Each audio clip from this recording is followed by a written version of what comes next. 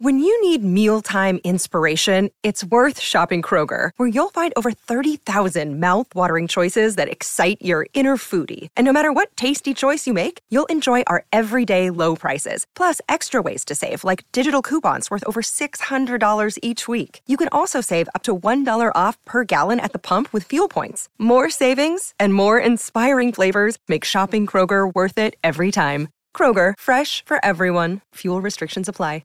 Jewelry isn't a gift you give just once. It's a way to remind your loved one of a beautiful moment every time they see it. Blue Nile can help you find the gift that says how you feel and says it beautifully, with expert guidance and a wide assortment of jewelry of the highest quality at the best price. Go to BlueNile.com and experience the convenience of shopping Blue Nile, the original online jeweler since 1999. That's BlueNile.com to find the perfect jewelry gift for any occasion. BlueNile.com. Heyo, welcome into the CHGO White Sox postgame show, coming to you live from Studio B of our CHGO offices here in the West Loop of Chicago. I'm your host, Sean Anderson. You can follow me at Sean_W_Anderson. Alongside me is Herb Lawrence. Hello. You can follow him at Ectorwall23 as our CHGO White Sox community leader. You can follow the show at CHGO_White Sox. It is 5 o'clock somewhere. I mean, it's 3:50. So, crack them. Crack your Goose Island. Like Chicago's in beer. Nova Scotia or Halifax. I was thinking like Halifax, Nova Scotia. New York, because that's like, in our territory. Yeah. But I think there's a territory in Canada that goes on the half hour. Like, so if it's 3:30 here, it would be like 5 there. Ew. It's like they don't do the thing where, we're just go by the time zones of an hour. They're trying way too hard. And hey, shout out to everyone on the chat. We appreciate it. Fred's hanging out with us. He's celebrating the 98th loss as the Sox lose 3-0 to the Diamondbacks. They're almost there. They have to go 3-1 to avoid losing 100. I don't think that's going to happen. Shout out to Melissa. And then I don't know if we're going to celebrate 100 exactly. We're going to do a show on Sunday. I'm going to think this weekend long and hard about what this 2023 year is meant to me, and I'm gonna come back and I'm gonna try to do 100 losses justice, which I don't even know if that even makes any sense. It's Newfoundland that has a half hour one. Maybe I'll go to Newfoundland. You should. Maybe I'll go to Newfoundland to celebrate 100 losses. It is 5 o'clock in Newfoundland right now. And shout out to AJ saying, how about that bullpen? Outside of Luis Patino, who is the opener for the Sox, Davy Garcia, 2 2/3, no hits, no earned runs. Johan Ramirez, 1 inning, no hits, no earned runs. Tanner Banks, 1 inning, 1 hit, no earned runs. Garrett Crochet, 1 inning, no hit, no earned runs. And then Brian Shaw, everyone's favorite, every day, Brian Shaw, 1 inning, no earned runs. So really came in and shut down those mighty D-backs after, they won the game.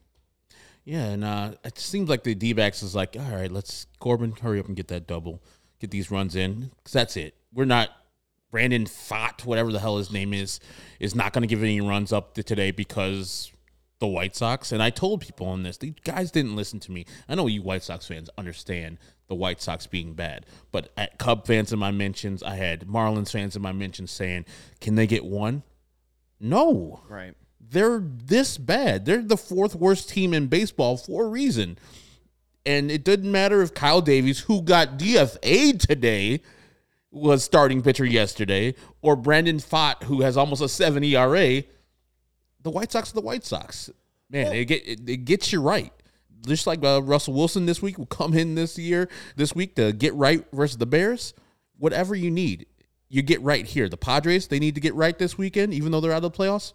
Baby, the numbers are going to be solid for the Padres this weekend. Pfaadt's a rookie, so I don't mind him coming in here and having a fine start. I mean, when you are a rookie, you're probably going to have success against better teams. And now that ERA that was over 6 is at like 5.72. So, I mean, he lowered it about like 0.3 points with his 5 2/3 of no earned run, like in 8 Ks. Like what I heard from PHNX last night was the whole thing is Davies usually pitches poorly, but gets the win. Yeah. And Pfaadt usually pitches well, but gets a loss. Like he's 3-9, but it does seem like they are pretty positive about Pfaadt. Again, he's a rookie. Has less than 90 innings in his career. I was listening to Lynn and DJ coming in on ESPN 1000, and they were saying that Pfaadt has 200 strikeouts as a minor leaguer in a season, which they were like, he only pitched like 135 innings, which is very hard to do in the minors to get to over 200 strikeouts. So he's going to be a guy that's going to be looking forward to the future, and a guy that we're going to be hearing from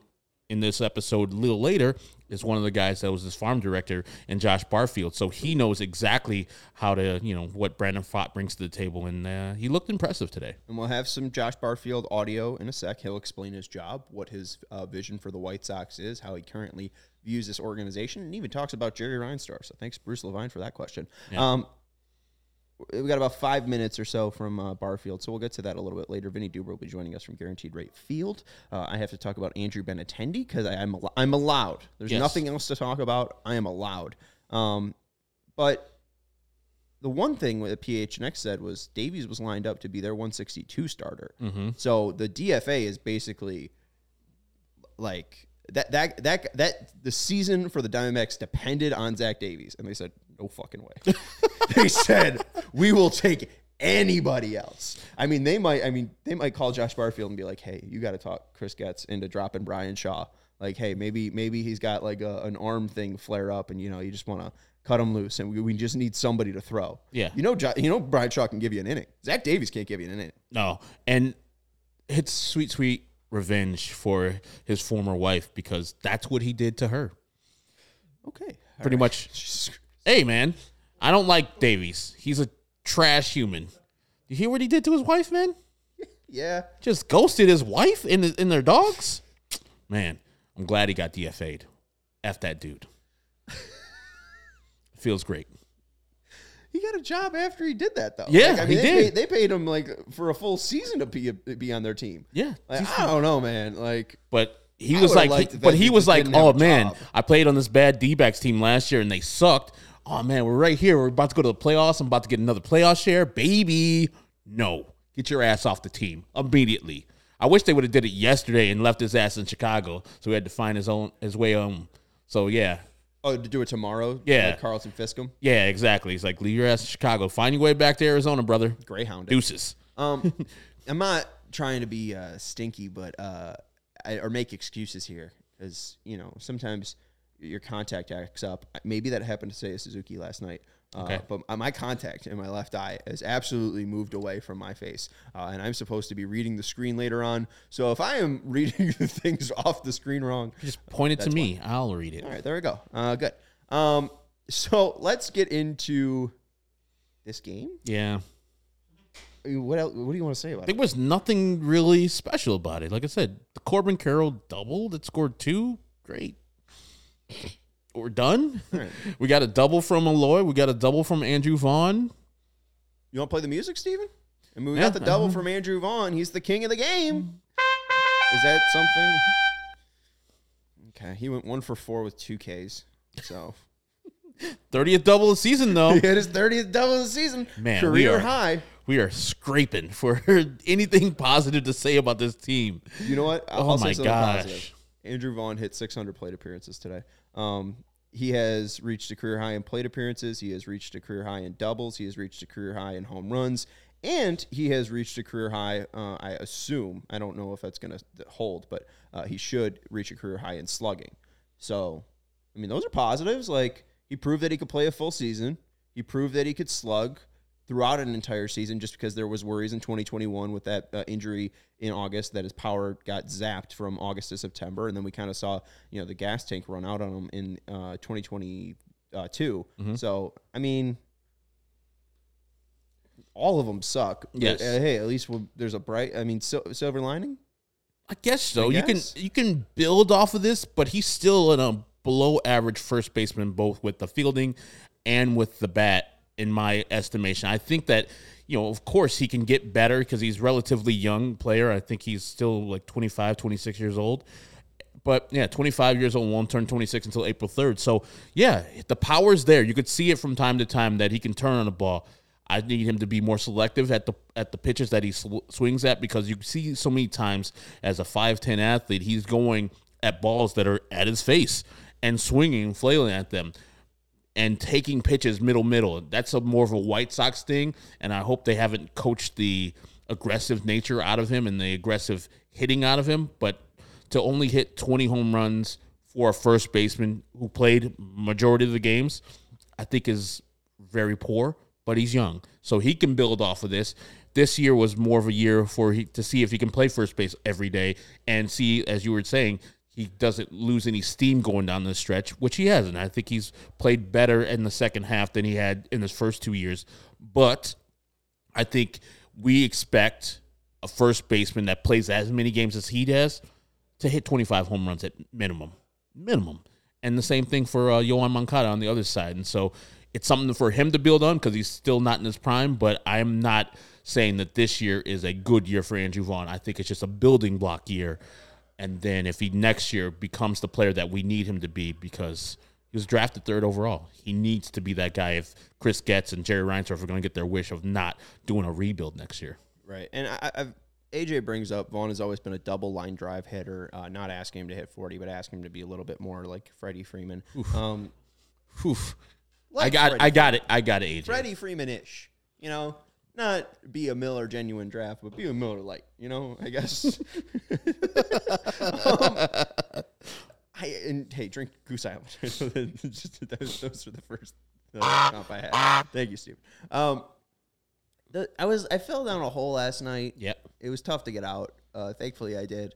And then I went on the internet and went to StatCast and was looking up quality of contact on pulled fly balls and line drives because I'm a loser.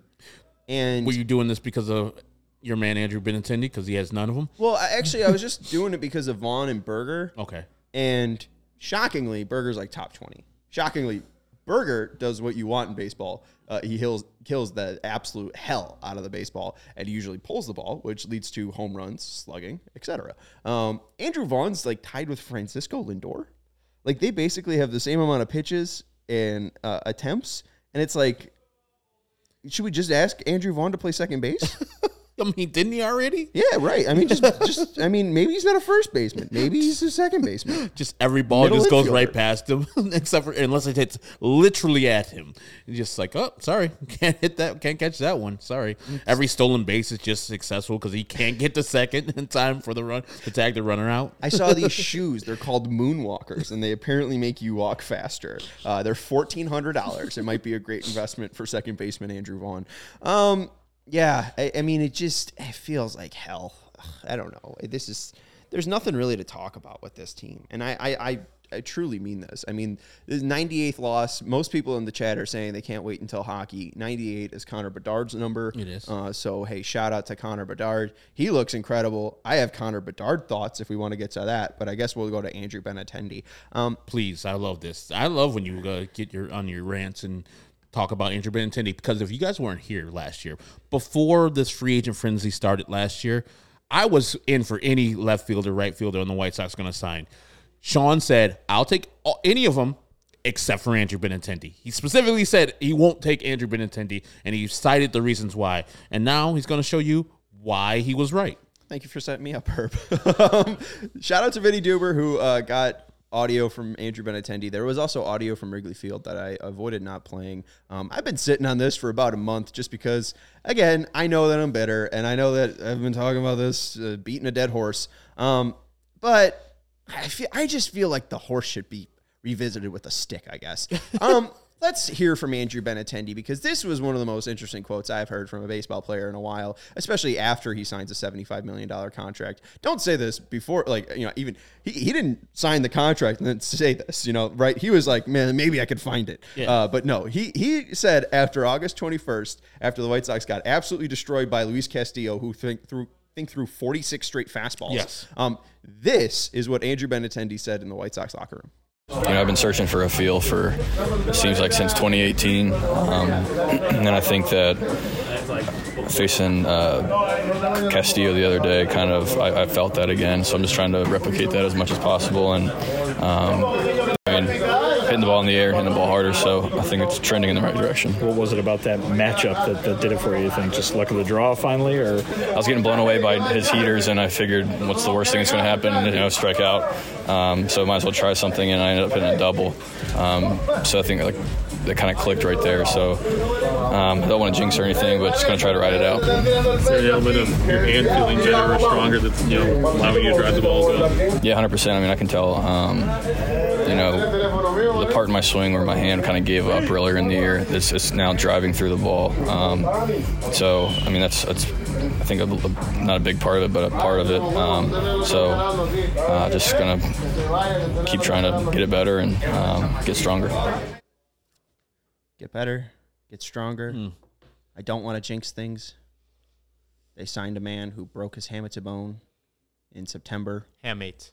Thank you, Dr. Steven. And hasn't healed properly, doesn't sound like. And since he said he's been searching for a feel since 2018. 300, 400, 500. That's what I'm going to guess. 300 at batting average, 400 on base, 500 slugging. Am I right, Steven? No. Okay. You are absolutely incorrect.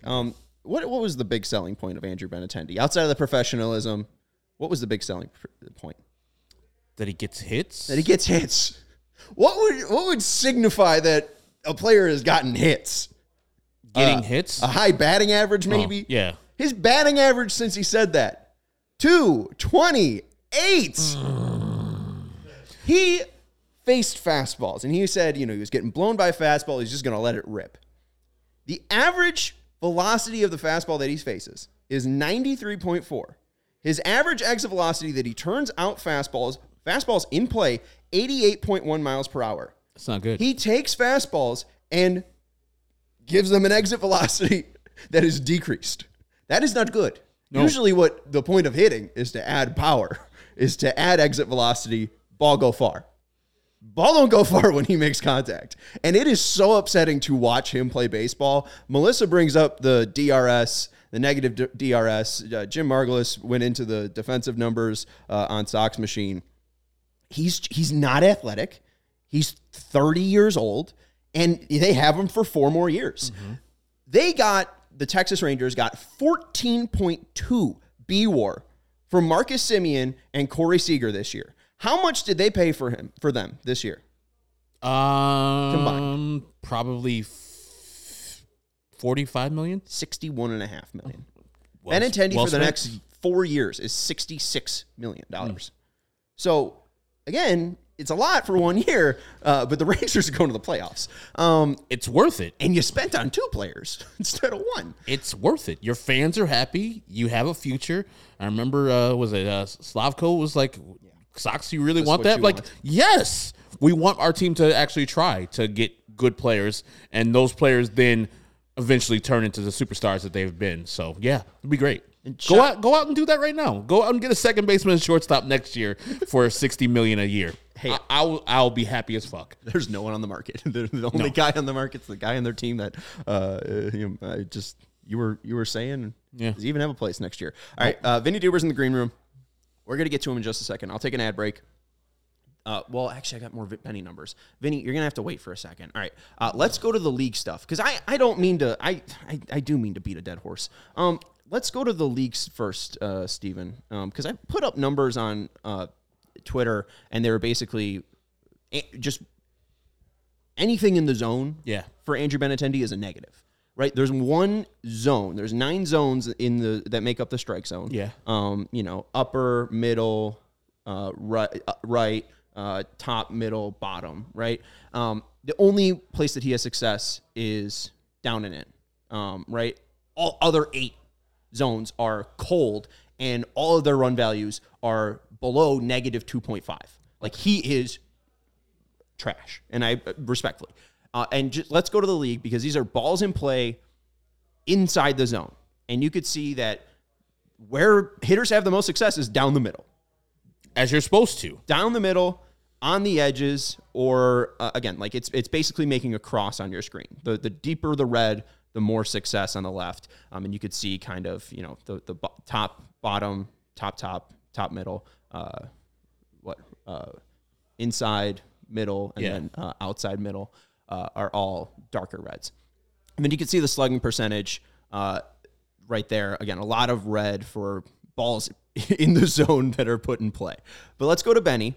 And there's still going to be red because, again, he's a professional baseball player. But you look at the left, there's one really red zone, and then everything else is really tough. I mean, balls in play up and in is a negative. When he puts the ball in play, if it's up and in, he is hurting his team. Mm-hmm. So don't hit the ball and maybe pitch to them all the time there. But the only place that he is above league average, the only zone that he's above league average in for slugging percentage is down and in, is that 471. And if you take out that series against Oakland in August, that's like below 400. I mean, he is truly been an atrocious hitter to watch. Maybe it's health related. I don't know. He doesn't sound super confident, but he also seems really excited to address it in the offseason. That's the one clip I didn't play that Vinny got from Wrigley Field. But it does seem like he is aware of the problem. He doesn't want to be a singles hitter. But again, I just don't know if he is physically capable of doing it. And I didn't really think he was physically capable of doing it last year. Yeah. And he's going to be here for 4 more years. And this is hell. And I think the thing is, like, you as the general manager, Rick Hahn or Kenny Williams, they would have sussed this out, did some research, saw the crux of his problems, and realized that he was out for the rest of the year last year with 5 home runs with the hamate problem. And he tells you that stuff at the middle of the season. Like, I'm still trying to find my swing since 2018. You should look at the numbers and say, yeah, he hasn't found his swing, and he's not the player that we need here. I would have taken Joey Gallo over him 100%. I would have taken Cody Bellinger over him, Mike Conforto. I was fine with them getting Andrew Benintendi because I was like, that's an improvement over the left fielder we had last year. Who just became the right fielder. Exactly. But it's not a good thing. The White Sox are still in a bad spot. With this guy, yes, he has room to grow, but also he could be this guy for 4 more years. And that's not good because we know they're not going to spend any money, and he's going to be making, what, $18 million next year? Mm-hmm. Oof, $17.5 million for the next 3 years. It's not good. Like this year, you could say, fine, it was only $8 million. Next year, him and Yohan, man, if they don't have any production, you're just having a huge dearth of talent and runs right there, costing you a bunch of money. Do I want to know how almost much? $40 million. More than $40 million for those 2 guys. $41 million. Okay. Well, and I think their current budget right now of people who are on staff. So, yeah, Andrew Benintendi and Yohan Moncada make 33% of the White Sox budget for 2024 right now. And then and we were talking about Andrew Vaughn earlier. The fact that he makes $0, makes league minimum, is a good thing. Like, he could struggle all he wants to because he's inexpensive. And he can grow into the position and be a very expensive player by becoming better just because he'll get into his prime soon. And thank you to Vinny Duper for waiting. Hit the thumbs up button because Vinny has been waiting. We appreciate everyone in the chat. Thanks for letting me go on my rant about Andrew Benintendi, Herb. Let's hit the break, and we'll get into Josh Barfield in just a second. Let's talk about Sunnyside Cannabis Dispensary. You told Mark Carmen if he's got any more scout seats. He hasn't offered any of the White Sox guys scout seats. Funny enough. Yeah. He's throwing them around all the CHGO offices. It's like trick or treat at Mark Carmen's house with scout seats. But you said you'd be, enjoying the alcohol at the scout seats, and you'd be, taking a gummy or 2. I would be doing it before, and having an enjoyable time in the scout seats. 4 more games to go. Give me them. I already went to Sunnyside and got the provisions. There you go. I just need the game. It's your home for judgment-free cannabis shopping, a place where all kind of visitors are welcome to explore, discover, and purchase a wide array of high-quality products. And Sunnyside has everything you need to elevate your football season. No matter where you are on your cannabis journey, they have easy online ordering and in-store pickups to make it easy for you. And they're also going to reward you. They have a great transparency loyalty program, Sunnyside Rewards, so you can be rewarded for when you shop. And their bud tenders have a vast knowledge of the product that they are selling you, and they will be able to inform you on what product is best for you. They have great in-house brands like Mindy's, Good News, Cresco, High Supply, Floracal, Wonder, and Remedy. And right now through August 15th, you can head to sunnyside.shop, Sunnyside's one word, .shop, and use code CHGO25 at checkout for 25% off your total order. One use per customer, and it's not stackable with other promotions. That's not only for new customers. Anyone can use our code. Pick up everything you need to elevate your football season. Must be 21 plus or an Illinois MedCard holder. Again, code CHGO25 at checkout for 25% off your total order, one use per customer. And we also want to let you know about our friends over at FOCO. Steven did a great job of decorating the set with our 2 FOCO bobbleheads. Steven said, let's make sure the ad read is focused on. You could have grabbed like one more bobblehead. It's a little bare here, Steven. I think it looks good. A ton of White Sox stuff. Yeah, well, I mean, the bobbleheads are fantastic. They're beautiful. We've got the orange flag one. That's good. And thank you to FOCO for donating them. Shout out to FOCO, and go check them out at FOCO.com, FOCO.com, or click the link in the description below. For all non-presale items, use the promo code CHGO for 10% off. They have everything you need, like hoodies, shoes, signs, bobbleheads, straw hats, polos, bags, checkered plaid overalls. I mean, they got everything on their site. Andrew Benintendi, Arkansas bobbleheads. I mean, come on. Go get fitted in the best sports gear around over at FOCO.com, FOCO.com, or click in the description below. For all non-presale items, use the promo code CHGO for 10% off. Let's head out to Guaranteed Rate Field, where our grizzled veteran beat writer, Vinny Duber, logs another game in the 2023 White Sox schedule. Wow, I go one morning without shaving, day game after night game, and all of a sudden I'm grizzled, huh? Man, I honestly didn't even notice that your 5 o'clock shadow was creeping in. How was it to meet Josh Barfield today? What a guy! What a nice guy. Obviously, I think some older folks remember his dad playing and starring, and he did it right down the street. He's a Joliet guy. I'm not sure us younger folks were well aware of that, but he's happy to be home. He said his dad is thrilled that he gets to come back to Chicago. But yeah, a very good guy and a very good voice at the top of that White Sox front office. We'll see how it all plays out. It seems like he's going to be an assistant GM who has kind of a really wide range of responsibilities in the early going here. It's going to be player development focused a little bit more because there's a new farm director to come. That person obviously has not yet been hired. So the guy who was just the farm director with the team, you have been watching the last couple of days. The Arizona Diamondbacks is kind of going to be in charge of that a little bit, or I should say have a lot of those responsibilities. In addition to everything else he's got going on, he's going to be very involved in what goes on this winter in terms of putting a roster together and bringing new players in and all of the above. But a very nice guy. And our guy, Jesse Friedman, who covers the D-backs, texted me as soon as that news broke that Josh was joining the White Sox front office, saying, hey, what a great guy he is, and certainly that played out. So the Jesse Friedman stamp of approval becomes the Vinny Duber stamp of approval as well, I guess, after just one little media session. And just to add on to Jesse Barfield's career, too, I also liked hearing that he made his debut at, I guess, Comiskey / Guaranteed Rate Field. So it goes real deep for the Barfield family for, the south side of Chicago. And he was there during Andy Hawkins' no-hitter, which the White Sox won that game. It's subsequently, I believe, not been called a no-hitter because Andy Hawkins only pitched 8 innings. He pitched a complete game because the Yankees didn't have to pitch versus the White Sox in the 9th inning. So, yeah, Josh Barfield, I think Jesse Barfield made the error that scored the runs that the White Sox scored that game. Little White Sox lore, I believe. 91? It was in the old ballpark, so it was either 88 or 89. Okay. Mailman Jack probably remembers that one. I'll find it when we play Josh Barfield a little bit later on. Well, I guess we could just play it now, and then we'll get back to Vinny Duber. All right, let's get into Josh, because I think we got about 5 minutes from Josh. You could hear the why he got the stamp of approval from Vinny Duber and Jesse Friedman. He goes into what he looks in for the makeup of players and how important the makeup of players is, both physically but also as actual people. So go ahead, Steven.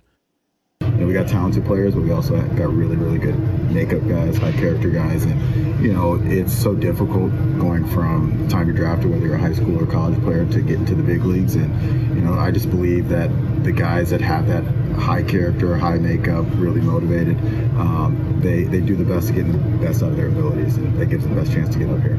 I know you just started a week ago or something, but what do you envision your role being? I mean, as assistant GM, what has Chris talked to you in the early stages about?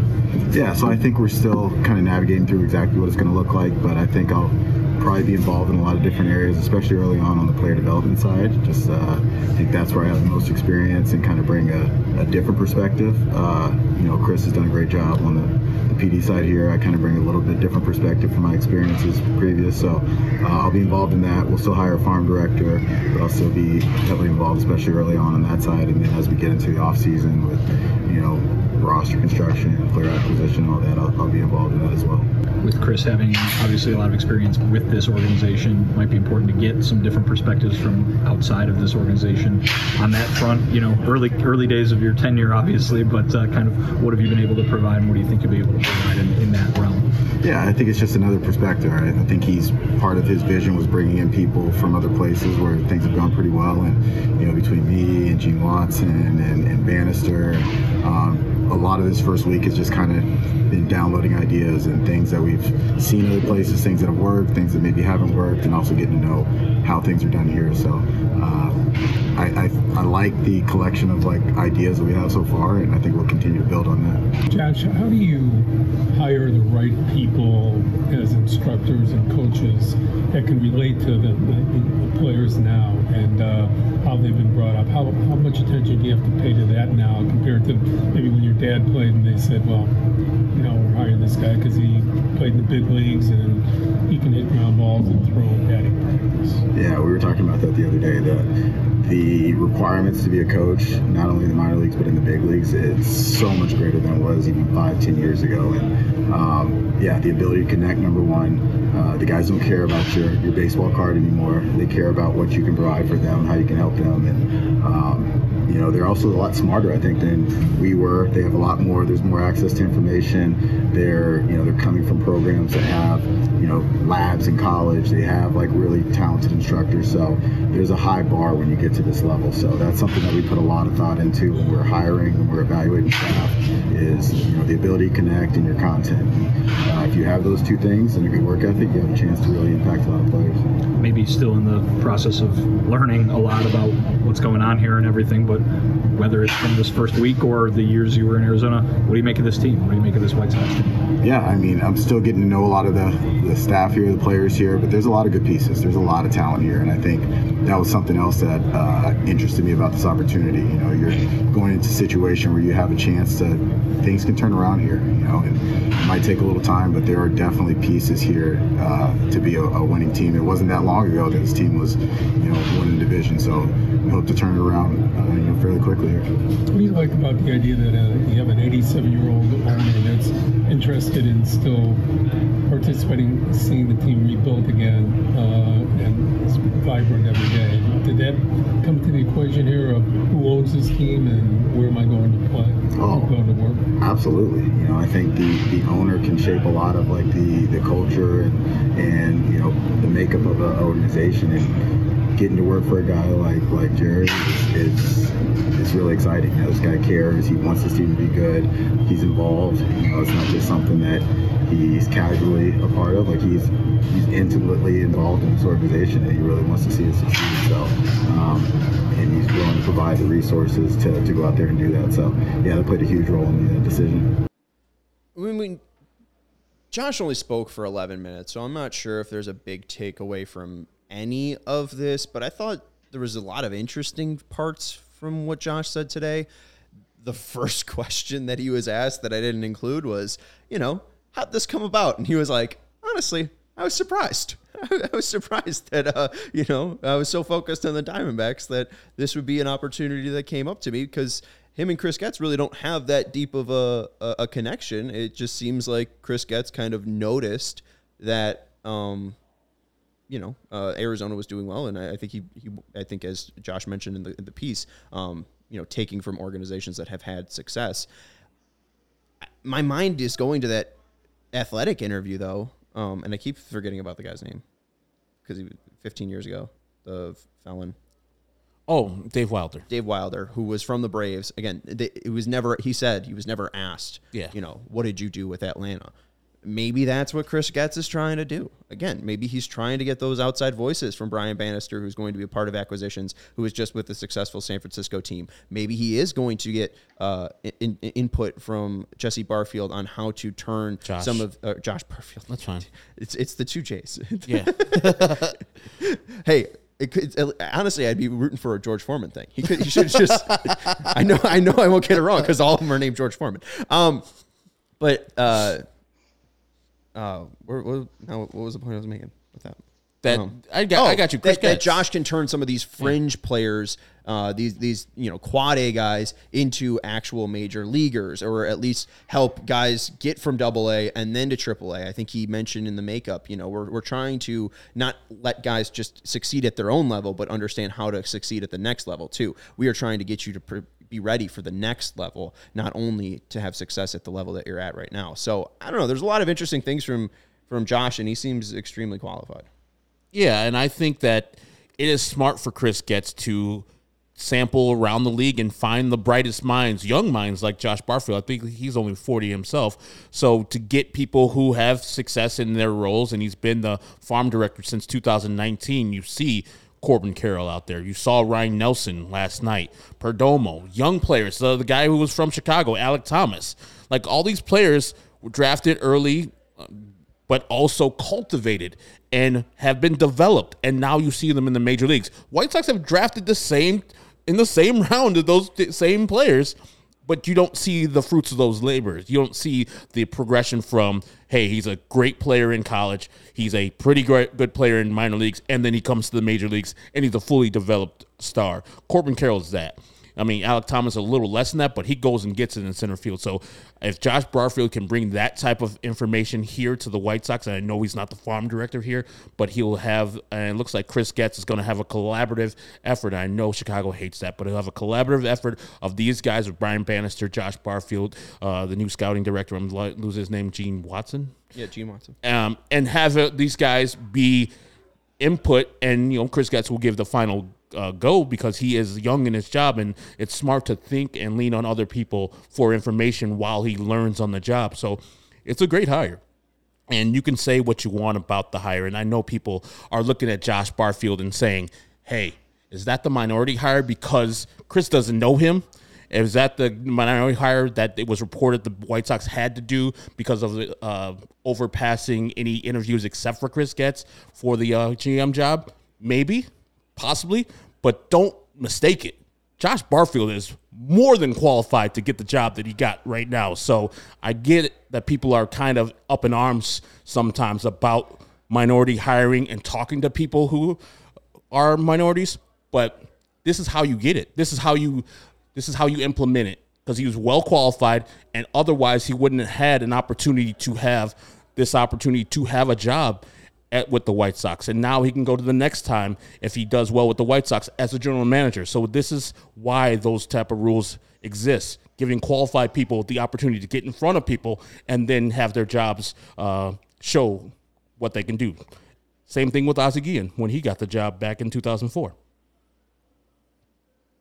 Sorry about that. Why are you sorry? You're fine. I went on a little rant. Yeah. We talk for a living. That's the whole point.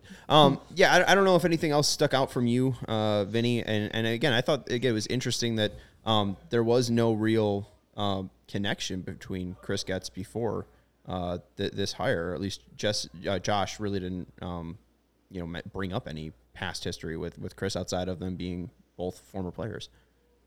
Well, yeah, I mean, I think it's probably way too much emphasis that is put on connections that people do have with each other, right? I mean, really, if you're trying to put a good organization together and a good brain trust and get different ideas in, you shouldn't limit yourself just to your friends and people you've met before, right? I mean, this is an entire industry that has a ton of qualified people in it who have had success.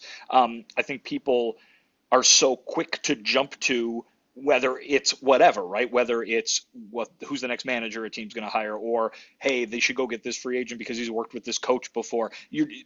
That's too easy. That's an easy thing to look at, and sometimes it works. And hey, we had Johnny Cueto come here because he had worked with Ethan Katz, who was here because he had a relationship with Likus Giolito. Sometimes that stuff turns into a success, but it also doesn't necessarily mean it's the only thing you need to look at. And when that doesn't exist, it eliminates the possibility. And so this is a situation where a guy who you don't have to be a rocket scientist to look on the field at the Arizona Diamondbacks and see that they've got a lot of really good homegrown talent. The guy who helped steer them to the big leagues and steer them into a position where they're going to be fighting for a playoff spot would obviously be somebody that you would want to talk to. And it's so lined up that here is Josh Barfield, the assistant general manager of the Chicago White Sox, bringing in those different perspectives. I think that was my big takeaway, is that he brought that up. He said, I have different perspectives from working outside this organization. That's the thing that White Sox fans wanted more than anything when it came to the last managerial hire, when it came to the, after Rick and Kenny lost their jobs and there was going to be a new person in charge in the baseball department. They didn't get that necessarily in Chris Getz, but here's Chris Getz going outside the organization and bringing in three people who are going to be very high ranking up in the front office, in his front office, who are going to be throwing ideas at him all the time that don't have anything to do with the White Sox, right? Their history, their resumes don't have anything to do with the White Sox. So in a way, here's Chris Getz doing what White Sox fans wanted to be done in, fielding input and ideas that have been generated from outside the organization. And here's Josh Barfield bringing it up unprompted, basically, and saying, we've been spending the first week we've been here just throwing ideas at Chris Getz and talking about how we have done things at other places that have worked. It makes a lot of sense, and I think that is a positive sign if you're a White Sox fan and you wanted them to operate differently, or at least get involvement from people who have in the past operated differently. You're getting it right now, and I'm not saying you should be over the moon 100% bought into what's going on here. We talked an awful lot yesterday about how the plan is not very clear, right? But I think that you can at least say, okay, that's them doing one thing that I wanted them to do. Let's see how that works out. Can we take a break? Because I honestly think the plan is becoming a little bit more clear. I don't know if this is going to be a team that's going to be competitive in 2024. It seems honestly like Chris Getz has the same view of the AL Central as we do.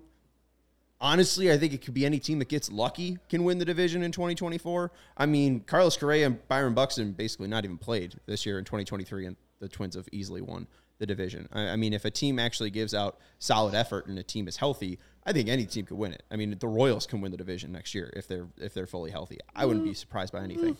But let's take a break, because I do think that there's some place where this is going, or a vision that maybe Josh and Chris have kind of laid out in the next 2 days, and you guys can call me out on if I'm wrong or right. Let's take a break and let you know, though, about Shady Rays. Our friends over at Shady Rays, are you covered? There it is. Take on the sun, cure built to last. Our friends at Shady Rays have you covered with premium polarized shades at an affordable price. Shady Rays is an independent sunglasses company that offers a world-class product that's just as good as any expensive pair we've worn. They have durable frames and extremely clear optics for outdoor adventures. And that's not all. Shady Rays offers the most safe protection program in all of eyewear. Every pair of sunglasses backed by lost and broken replacements. If you lose or break your pair, even on day one, they tell us they will send you a brand new pair. No questions asked. You can wear your Shady Rays with confidence because they have your back long after your purchase. And if you don't love your Shady Rays, you can exchange them for a new pair or return them for free within 30 days. There's no risk when you shop. Their team always has your back. And exclusively for our listeners, Shady Rays is giving out their best deal this season. Go to shadyrays.com and use code CHGO for 50% off 2+ pairs of polarized shades. That's shadyrays.com and use code CHGO for 50% off 2+ pairs of polarized shades. Try for yourself the shades, rated 5 stars by over 250,000 people. Also want to let you know about our friends over at DraftKings Sportsbook, and this Google is giving me problems. We're back with another week of football, and DraftKings Sportsbook is keeping us in on the NFL action with great offers every single game day. New customers can bet $5 and get $200 in bonus bets instantly. $200 in bonus instantly in bonus bets. That's what I screwed up. Throw $5 down on any of this week's epic matchups to walk away an instant winner. Hey, maybe you want to throw some money on the Buffalo Bills and Miami Dolphins. It's a crazy week this week. A lot of tight point spreads in the NFL, and DraftKings isn't stopping there. All customers can take advantage of 2 new offers every game day this September. Football's more fun when you're in on the action, so download the app now and use code CHGO when you sign up. New customers can bet just $5 to get $200 instantly. $200 instantly in bonus bets. Gotta be clear about that.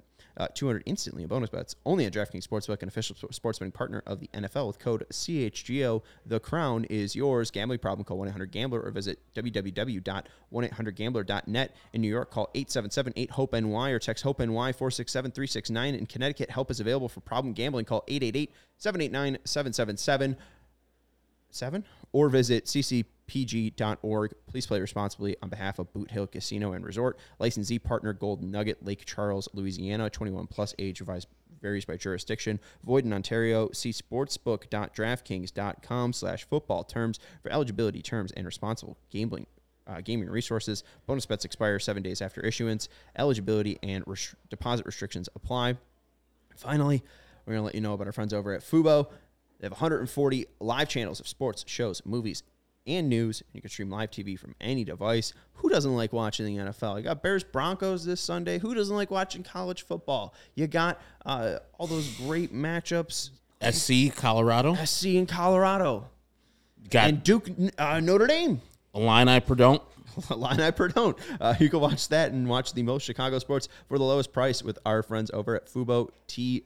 You can stream live TV from any device and start watching immediately with a free trial over at FuboTV.com/CHGO. There's no contract, no cable, no hassle. Just sign up and start watching. And our favorite part is 1,000 hours of cloud DVR included at no extra charge. So maybe you want to watch the SC Colorado game, but hey, maybe you record the Duke Notre Dame game. There you go, folks. You're free with Fubo TV. Watch all your favorite college football and the NFL with Fubo. Go to www.fubo.tv.com/CHGO. That's FuboTV.com/CHGO to sign up for 15% off your first month of Fubo Pro. All right, going back to Josh Barfield. The quote I liked was when Bruce asked him about coaching and saying, you're just not going to hire a past major leaguer and think he'll have success. And I immediately think of the minor league coaches that the White Sox have hired.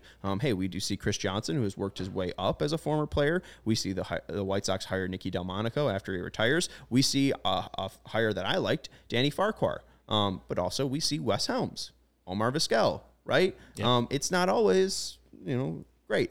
And what I liked what Josh said was, the requirements have changed from 5 to 10 years ago. And look what we saw in 2020, right? Don Cooper gone. We saw Frank Menachino gone a year later. It feels like the White Sox are trying to move forward with their coaching. It feels like they understand that they're very far behind, or at least they understood from a major league staff that they were far behind. And I think now that they're a little bit more caught up outside of the manager just being scared of his players. We'll get to that in a second.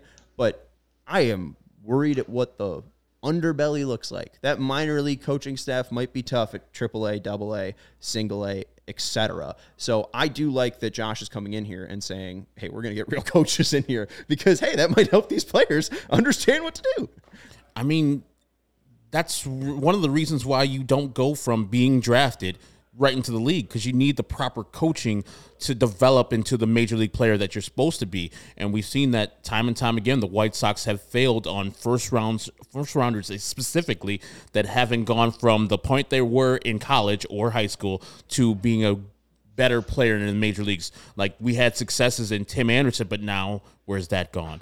Eloy Jimenez is not necessarily the White Sox person, but they had him in the minor leagues. He developed a little bit, but now it's not really gone to the next level. Coaching is the deciding factor, and having analytics, a research and development program that gets a player from one point to another. I like the Chris Johnson hire because of what we said last year when you brought up the fact that he's telling players of, not just digestible MLB stuff, but he's bringing analytics into there and putting them in ways that they can digest them as Major League Baseball players. So I think that hire is still good, but there's a lot of those like Delmonicos and Farquhars and, hey, you were loyal to the team, here's a job type of thing.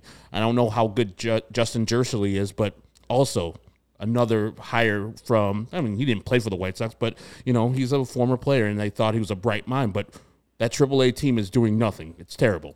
So I'm liking Josh Barfield saying, some shakeups have to happen. We have to have teachers down there, not just players who are placeholders and players that are saying the same things without the development of the players that are going to our major leagues, because we see 0 of them. They're all on the field today. So I would like the shakeup. I like to have that old guard out, the loyalty program to be dismissed, and just have, accountability and have a meritocracy as far as the coaches and also the players. Well, I mean, I don't think he's going to come in here as an assistant GM and say, we're cleaning house in the minor league coaching staff. I mean, I think the thing he was talking about was more generally speaking in terms of qualities that you look for. And perhaps he will be part of the assessment with Chris Getz and everybody else. Of course, Chris was just the head of player development. He should know what all these guys are like and are doing. But perhaps these new ideas get infused in here, and there are changes made or additions made that fit that bill a little bit more. I think fans want to see a blanket approach that hits the things that they want. What is this team going to do to make all these players good? At the end of the day, and Josh brought this up, the answer is you better be doing what is good for each individual player. And I think, we've seen that at the big league level with coaching. We've seen it at the minor league level with guys with different timelines in terms of how much minor league time they need versus another player. It's all different. And the ability that you need as a coach or a player development person or a front office person or whatever is to understand that each of those players needs something different or at least something specific to them. And if you are able to communicate to the guy who wants all the information in the world as well as the guy who gets completely confused if you give him any of it, that's a good job. It's not doing one of those things right. It's not trying to please a certain segment of the fan base that wants to see one thing. It's being able to do many things and get everybody to the same end point. Now, have the White Sox been able to do that? Absolutely not. You're looking at a team that has a core that has almost completely, with the exception of Luis Robert Jr., failed to live up to the expectations that this organization had for them. Obviously, they need to be doing things in a different way. And if new front office people are going to spur on changes at the coaching level to do that, then great, or if they see the current coaches they're working with doing exactly what they want them to do and the players aren't holding up their end of the bargain, then maybe there'll be personnel changes in that area as well. You've got a front office guy in Brian Bannister now who's going to be working with pitchers up and down the organization. It really just, I think the main thing that fans should want is the end result. And Herb, you always talk about process over results, but there's maybe no one definition of what that process should be for every player, right? I think each individual player has a different process to get them to the same result. And I think a good organization and a good staff is one that is able to completely adapt themselves to each individual player and each individual plan that might need to be followed along. Yeah, and honestly, when I was talking about, what's the underbelly of the coaching staff, like I thought probably more additions is what I would be thinking, just adding more qualified coaches to deal with, more players needing, more certain help, right? I mean, if you have 26 guys on a roster, 5 coaches might not do it. More players might need personal time, et cetera. You might need, more instructors, et cetera. Like, I think the White Sox could do well with hiring more people. Let's create more jobs. Yeah, and I hear you, but also where's the line where you're having too many chefs, in the kitchen, where you're just having way too many things in one person's ear? Like, God, I'm getting 7 different people telling me different things. Yeah, but that's what I mean. But that's what I mean, Herb, right, is that there are players out there who that is a worry, and then there are players out there who want that. And I think you as an organization have to be able to throw a different strategy at all 26 different guys on a big league roster, at all however many dozen, 100 guys in an organization. And if you're able to do that, if you have the personnel and the resources to help each one of those guys in the specific way that they need to be helped in order to get them success, that's when you're in a good spot. But also, like, if Jesse I'm going to keep doing this. God damn it. If Josh has a plan for each specific player, the message or the process shouldn't change and the instructions shouldn't be different. I mean, like, I don't understand where the too many cooks things would get, convoluted because like it should just be the same message. It should be from every coach. Yeah, I understand what Vinny's saying, and I agree because it's just like some players don't want to be inundated with information. I think Luis Robert spoke to that earlier in the year. He just like, I'm thinking about all this stuff. No, get out of here. I'm gonna do me.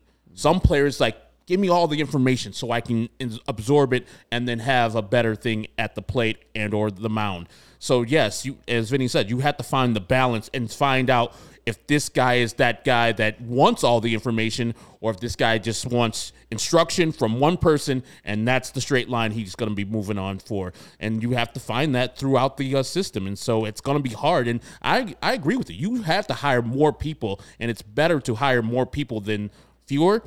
But you have to find out if those guys who are in the system actually like the more information, and if they don't. Right. There's a point that you brought up there, but I forgot about it. Okay. All right. I forgot about it. Let's go. Come back to it. I don't think I will. Okay. To be honest. I also love you, Chi-Town Real Estate, and you're beautiful also. Yeah. Just spread the great message to spread around. All right.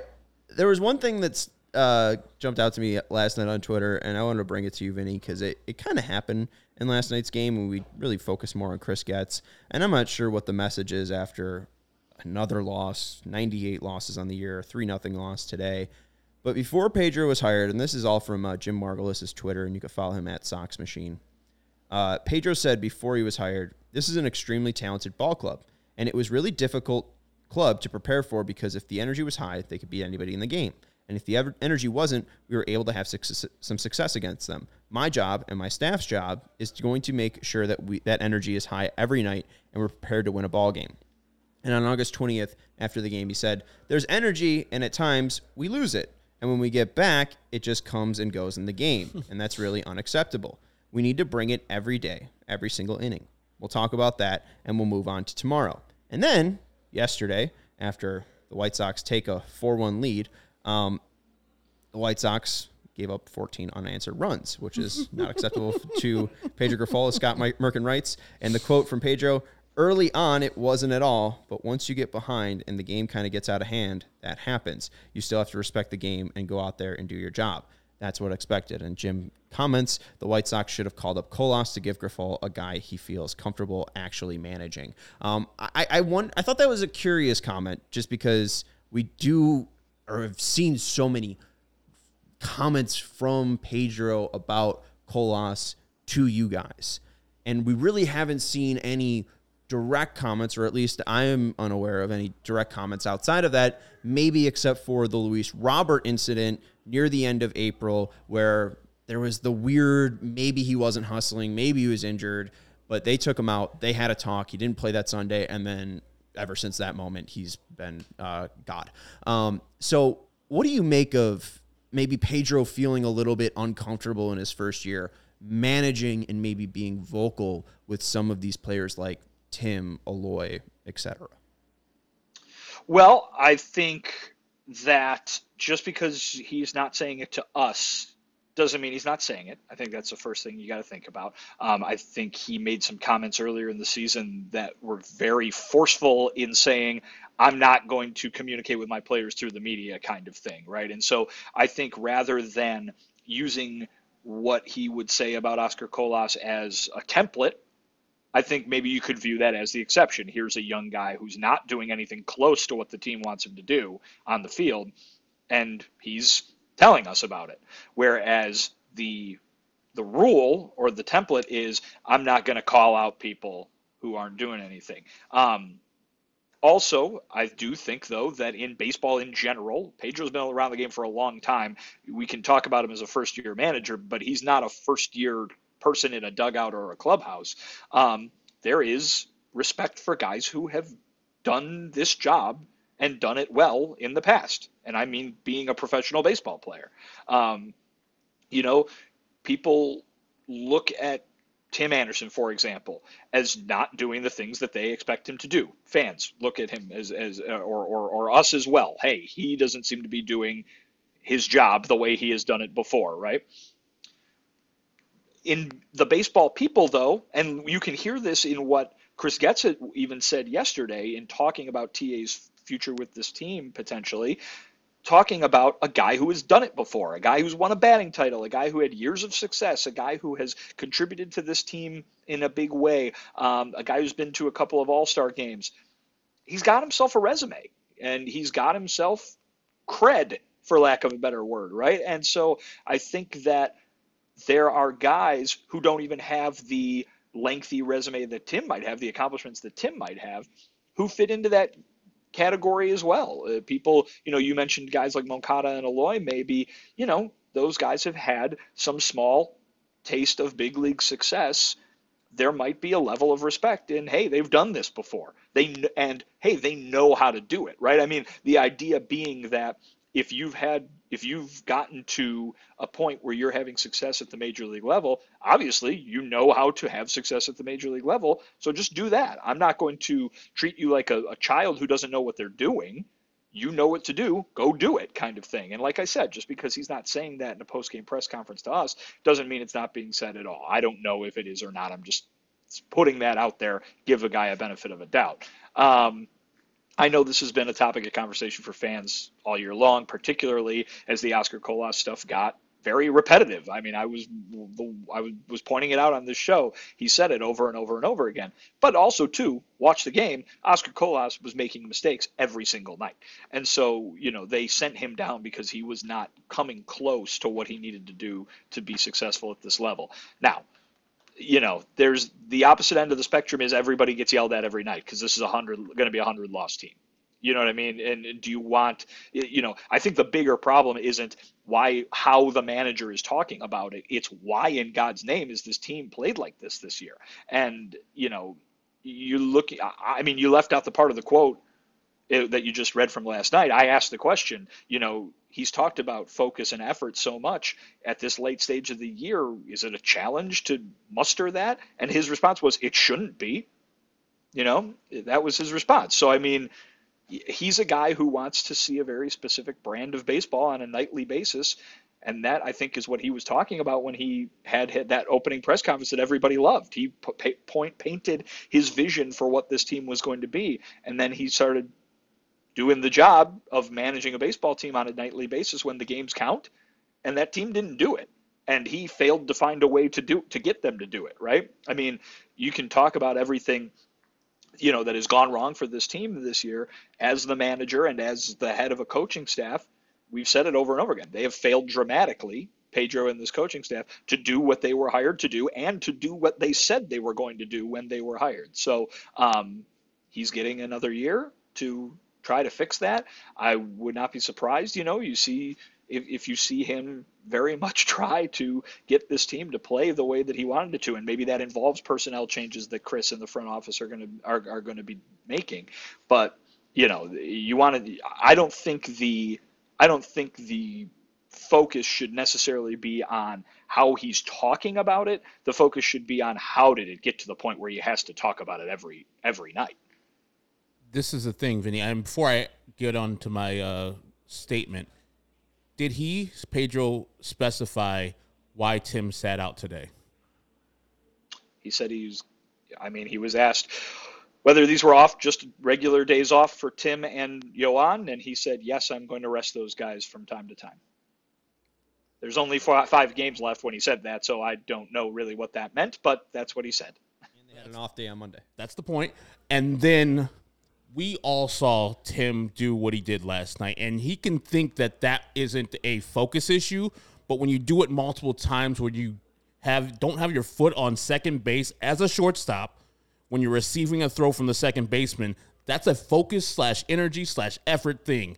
And for him, and I don't need him to say it to you guys to say, hey, that man was loafing, blah, blah, blah. But I need the accountability of him, and the same thing with the hits principle with Matt Eberflus, when you're saying you need to have all this hustle and all this heart and energy, and then when you see a person loafing and or not having focus, i.e. Chase Claypool, and the opportunity to send a message throughout the rest of the ball club and say, that's not acceptable, for that, you will be sitting down or you will get fewer opportunities to play. That's what I'm saying with Tim. This was a perfect opportunity to say, you know what? Tim didn't bring the level of focus and energy to what we need to do here at the White Sox, and so that's why he's sitting down. To sit him down with 5 days to go in the season to get rest is ludicrous to me, absolutely ludicrous. And so that's why I push back against Pedro and him saying focus, energy, because he was brought here for that reason. And if they're not listening to you in year one, guess what they're not going to do in year two? Listen to you. And you have to establish right now that you're the goddamn boss. You might be making less than them, and you might want to treat them like veterans and, hey, you're established, you've been in the league, you know what to do.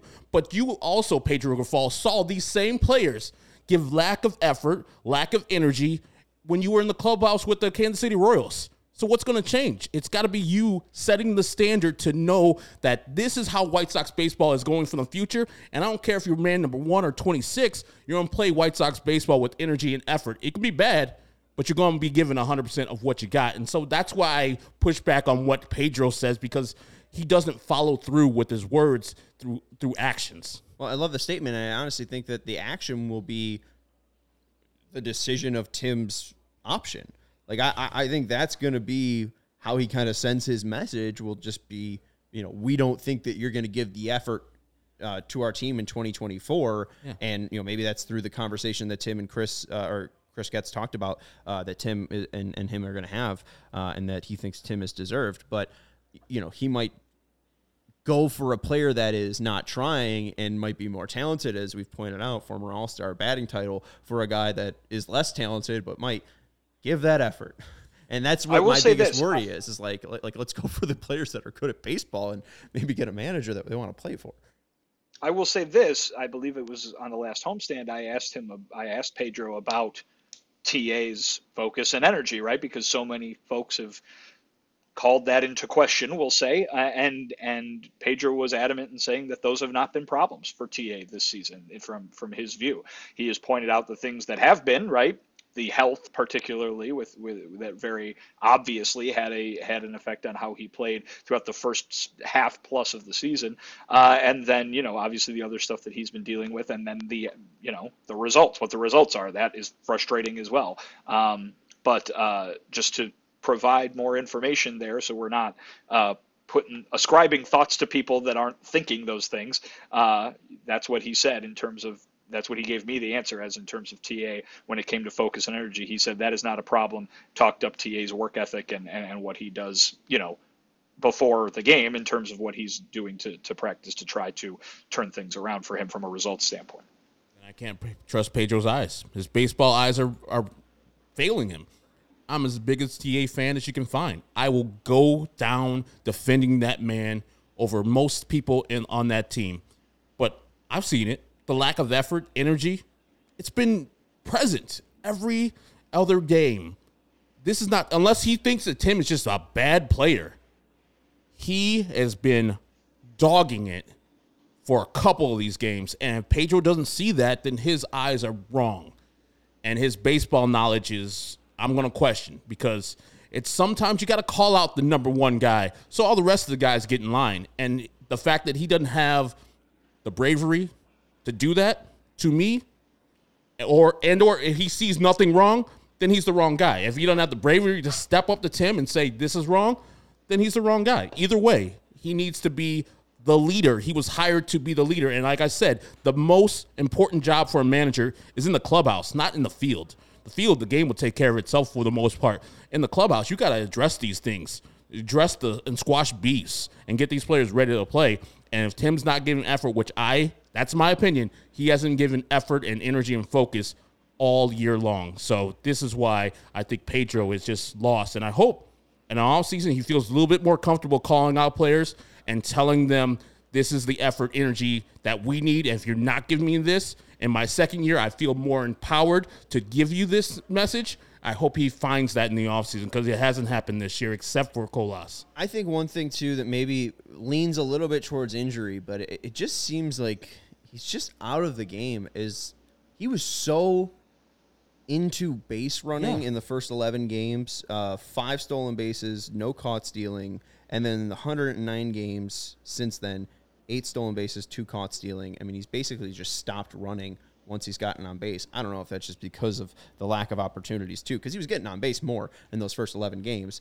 So maybe there was more opportunity, but it just doesn't seem like he is an interested part of the White Sox, and it does seem like he's trying to get through this season. And hey, maybe it's just been a tough season. Maybe you just need to put it behind you, and maybe he can say he's on to 2024 and will be more focused, and they'll accept that option. But I have a lot of just concerns around if TA even wants to be a White Sox anymore, because it does not seem like he is playing like it, or at least is giving that effort on a day-to-day basis. And I would agree with you that I think Pedro's just lying to himself, like, who are you crapping? I mean, honestly. In his heart of hearts, he knows it. Yeah. And again, like Vinny said earlier, he doesn't want to deal with this stuff in the media, right? I mean, maybe he's having these conversations with Tim. I hope so. Behind closed doors. I hope so. And again, that's something that we are not privy to. Man, to be a fly on the wall. Anyways, Vinny, any notes from Guaranteed Rate Field, or you want to wrap this up by 5? You can wrap it right up, because Okay. this was another game from Dullsville. I mean, especially from the White Sox end. I mean, you mentioned last night, 15-4. Tonight, 3-0. I mean, the pitching was pretty good. They only gave up 4 hits, but where are the bats? Where are the runs? So they need to go 3-1 over the final 4 games to avoid that not so magic number of 100 losses. Will they? Will they go 3-1, Vinny? I don't think so. No. I don't think so either. Herb? I mean, they'll lose tomorrow, so they got to sweep the Padres, which right. I don't believe so either. Well, there you go. Well, you're going to sweep the Padres, folks. Go check out Vinny Duber's latest piece at allchgo.com, writing about what Chris Getz had to say in the dugout yesterday, covering those 22 minutes and covering Tim Anderson's future with the White Sox as well. So it is timely, especially with the topic that we just talked about. So go check that out at allchgo.com. He's our CHGO White Sox beat writer, Vinny Duber from Guaranteed Rate Field. That's Herb Lawrence. You can follow him at Ecknerwall23. He's our CHGO White Sox community leader. And I'm Sean Anderson. You can follow me at Sean_W_Anderson. Thank you to Stephen Nicholas for producing the show. Thank you to everyone for hanging out with us in the chat. Hit the thumbs up button on your way out. Goodbye.